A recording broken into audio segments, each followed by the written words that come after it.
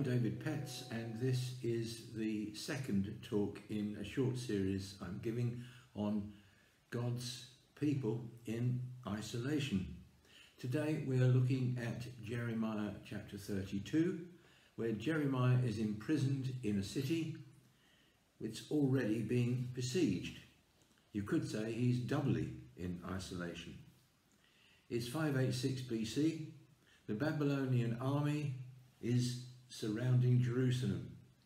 Jeremiah's in prison for prophesying that because of the sins of God's people, the Lord will hand Jerusalem over to Nebuchadnezzar, the king of Babylon. While all this is going on, one day God tells Jeremiah that his cousin will come and ask him to buy his field at Anathoth. And sure enough, his cousin comes, Jeremiah buys the field.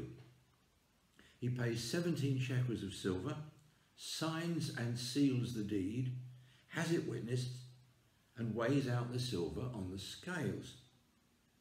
He tells Baruch, his scribe, take both the sealed and unsealed copies of the deed of purchase and put them in a clay jar so that they will last a long time, because the Lord Almighty says that houses, fields and vineyards will again be bought in the land. And then he prays, verse 17. Ah, sovereign Lord, you've made the heavens and the earth by your great power and outstretched arm. Nothing is too hard for you. So that's the story. What can we learn from it? What should we do when events are beyond our control? 5 things. Number 1, remember that God is in complete control. Events may be beyond our control, but they are not beyond God's control. Verse 28 says this, therefore this is what the Lord says, I am about to hand this city over to the Babylonians and to Nebuchadnezzar, king of Babylon, who will capture it. So yes, Nebuchadnezzar is an instrument in God's hands. Nebuchadnezzar will capture the city, but only because God says, I am about to hand it over to him. God is in complete control. Now, there are some events which take place which we are hesitant to say God did them, God sent them, God caused them. Others, we can say that probably quite categorically. But if God hasn't caused something, he has certainly allowed it because he is the sovereign Lord. So God's in complete control. He's either sent something or he's allowed it to happen. And he knows what is best for his people. So, number 1, remember whatever problem you're facing, whether it's the coronavirus situation or some other problem right now, remember that God is in complete control. Second thing, listen for what God is saying to you personally. Notice verses 6 and 7. Jeremiah says, the word of the Lord came to me. Your cousin is going to come and say to you, buy my field. But note that phrase, came to me. God's word came to him. Now, in a sense, everything that Jeremiah received from the Lord came to him, but some things were general things. They were things about the fate of Jerusalem. Many of the things were actually prophesying something that's going to take place hundreds of years later. But general things. But this is a very specific thing for Jeremiah. Your cousin's going to come. He's going to ask you to buy a field, and you're to buy it. Very specific. So I believe there are times when we need to discern what God is saying to us. Sometimes it's difficult. We can have our own ideas about why God has allowed the coronavirus. what's the purpose in it all, and I could make a few suggestions. I'm not planning to right now, but I do think he's trying to get our attention.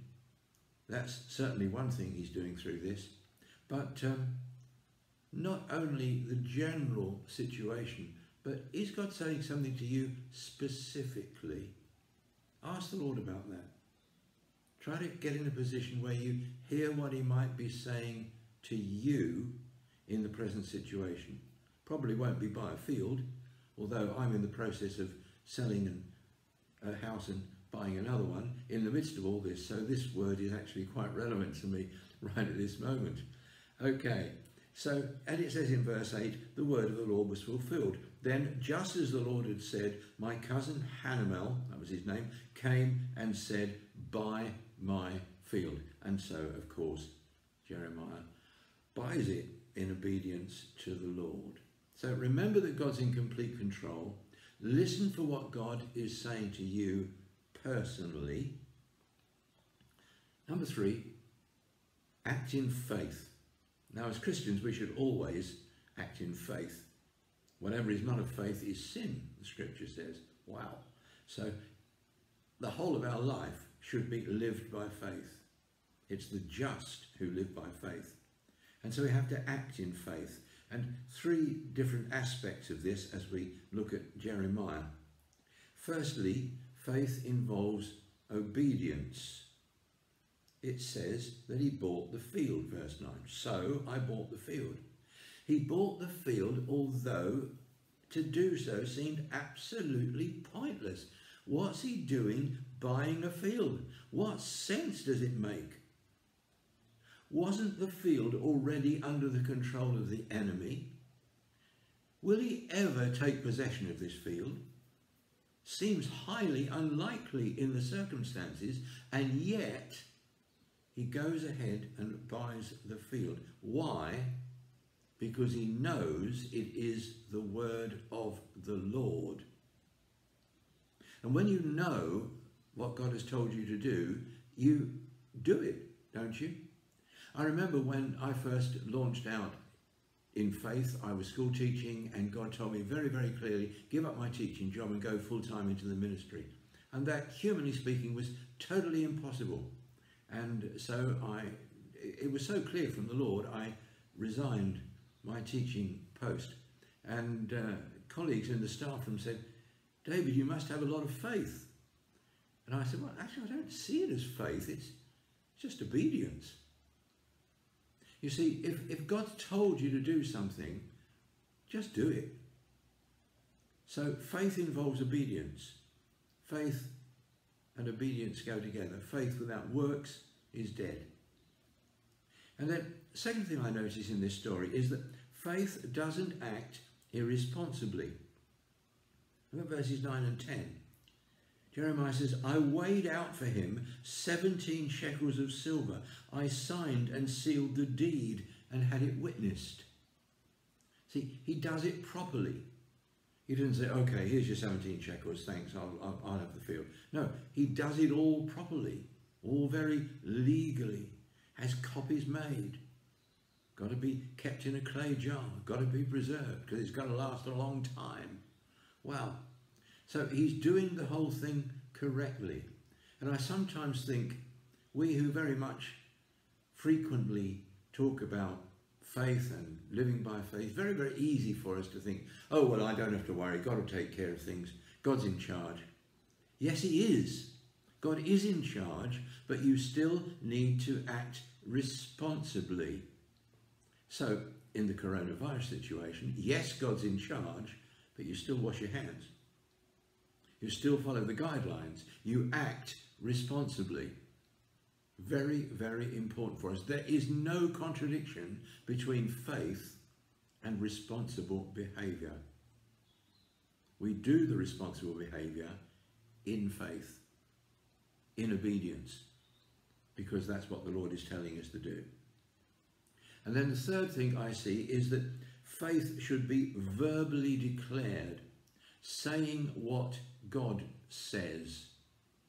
Now, you've probably heard that said by many people before, and I want to make it clear, I am not talking about taking a Bible verse out of its context and saying, I'm having that one, and declaring it by faith and insisting that God gives it to you, because it may just be that that isn't what God is saying to you right at that moment.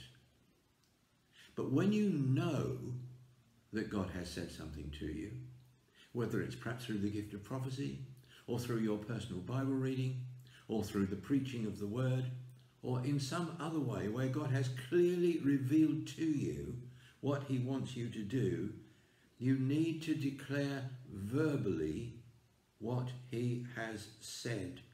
So what does Jeremiah do? In verses 14 and 15, he says, take these documents, put them in a clay jar so that it will last a long time. For this is what the Lord Almighty, the God of Israel, says, houses, fields and vineyards will again be bought in this land. I like that. This situation is not going to last forever. Jeremiah knows that. And of course, we in our heart of hearts know that about the situation which we're all facing right now. It's not going to last forever. And so my solicitor is proceeding with all the necessary things with regard to the sale and purchase of property for us. Why? Because this situation is not going to last forever, even though we can't move house yet. But you declare in faith, you act in faith, and you declare verbally what God is saying. God says houses, fields and vineyards will again be bought in this land. So you declare it. God says that. And that's what Jeremiah is doing. You make a verbal declaration. You tell other people, because if you really believe God's told you this, you tell other people what God has said. You declare it. Number 4, be honest with God about your misgivings. Now, I want to level with you here. Even when I know that God has spoken to me and I have faith and I act in faith, it doesn't mean that I don't sometimes have doubts. When things don't seem to be quite working out as I expected them to, wow, God, did you really say that? And so on. And even the great prophet Jeremiah has his doubts. Listen to verse 17. Ah, sovereign Lord, you have made the heavens and the earth by your great power and outstretched arm. Nothing is too difficult for you. But, you know, in that I hear a kind of note of, yeah, but it's pretty hard, isn't it, Lord? And he's reassuring himself, but I know that nothing's too difficult for the Lord. And then in verses 24 and 25, this becomes much clearer. Verse 25 particularly, he says to God, and though the city will be handed over to the Babylonians, you, O sovereign Lord, say to me, buy the field with silver and have the transaction witnessed. Wow. Lord, says Jeremiah, this doesn't really make any sense. I'll do it because you're telling me to, but I really can't see the sense in this. Ever felt like that? Well, do it because God told you to. And it's all right to tell God about your misgivings. Talk it over with him. And notice that he told the Lord about his fears. Didn't tell his cousin about his fears. Let's not go around spreading gloom and doom and despondency because we have some fears. Tell the Lord about your fears. And remember that nothing is too difficult for him. And finally, take the long-term view. So in verse 15, he says, this is what the Lord Almighty, the God of Israel, says, houses, fields and vineyards will again be bought in this land. Now, that is long-term view. That the documents are to be put in a clay jar so that they will last a long time. So Jeremiah isn't actually expecting an immediate solution to that particular problem. It's actually going to be 70 years before the problem is solved. Wow. But nevertheless, he knows long term that it's all going to come right. God's going to sort it out. And if you jump to verse 42, this is what the Lord says. As I have brought all this great calamity on this people, so I will give them all the prosperity I have promised them. Once more fields will be bought in this land, of which you say, it is a desolate waste, without men or animals, for it has been handed over to the Babylonians. So there was a promise. It was going to come all right in the end, but it was going to take some time.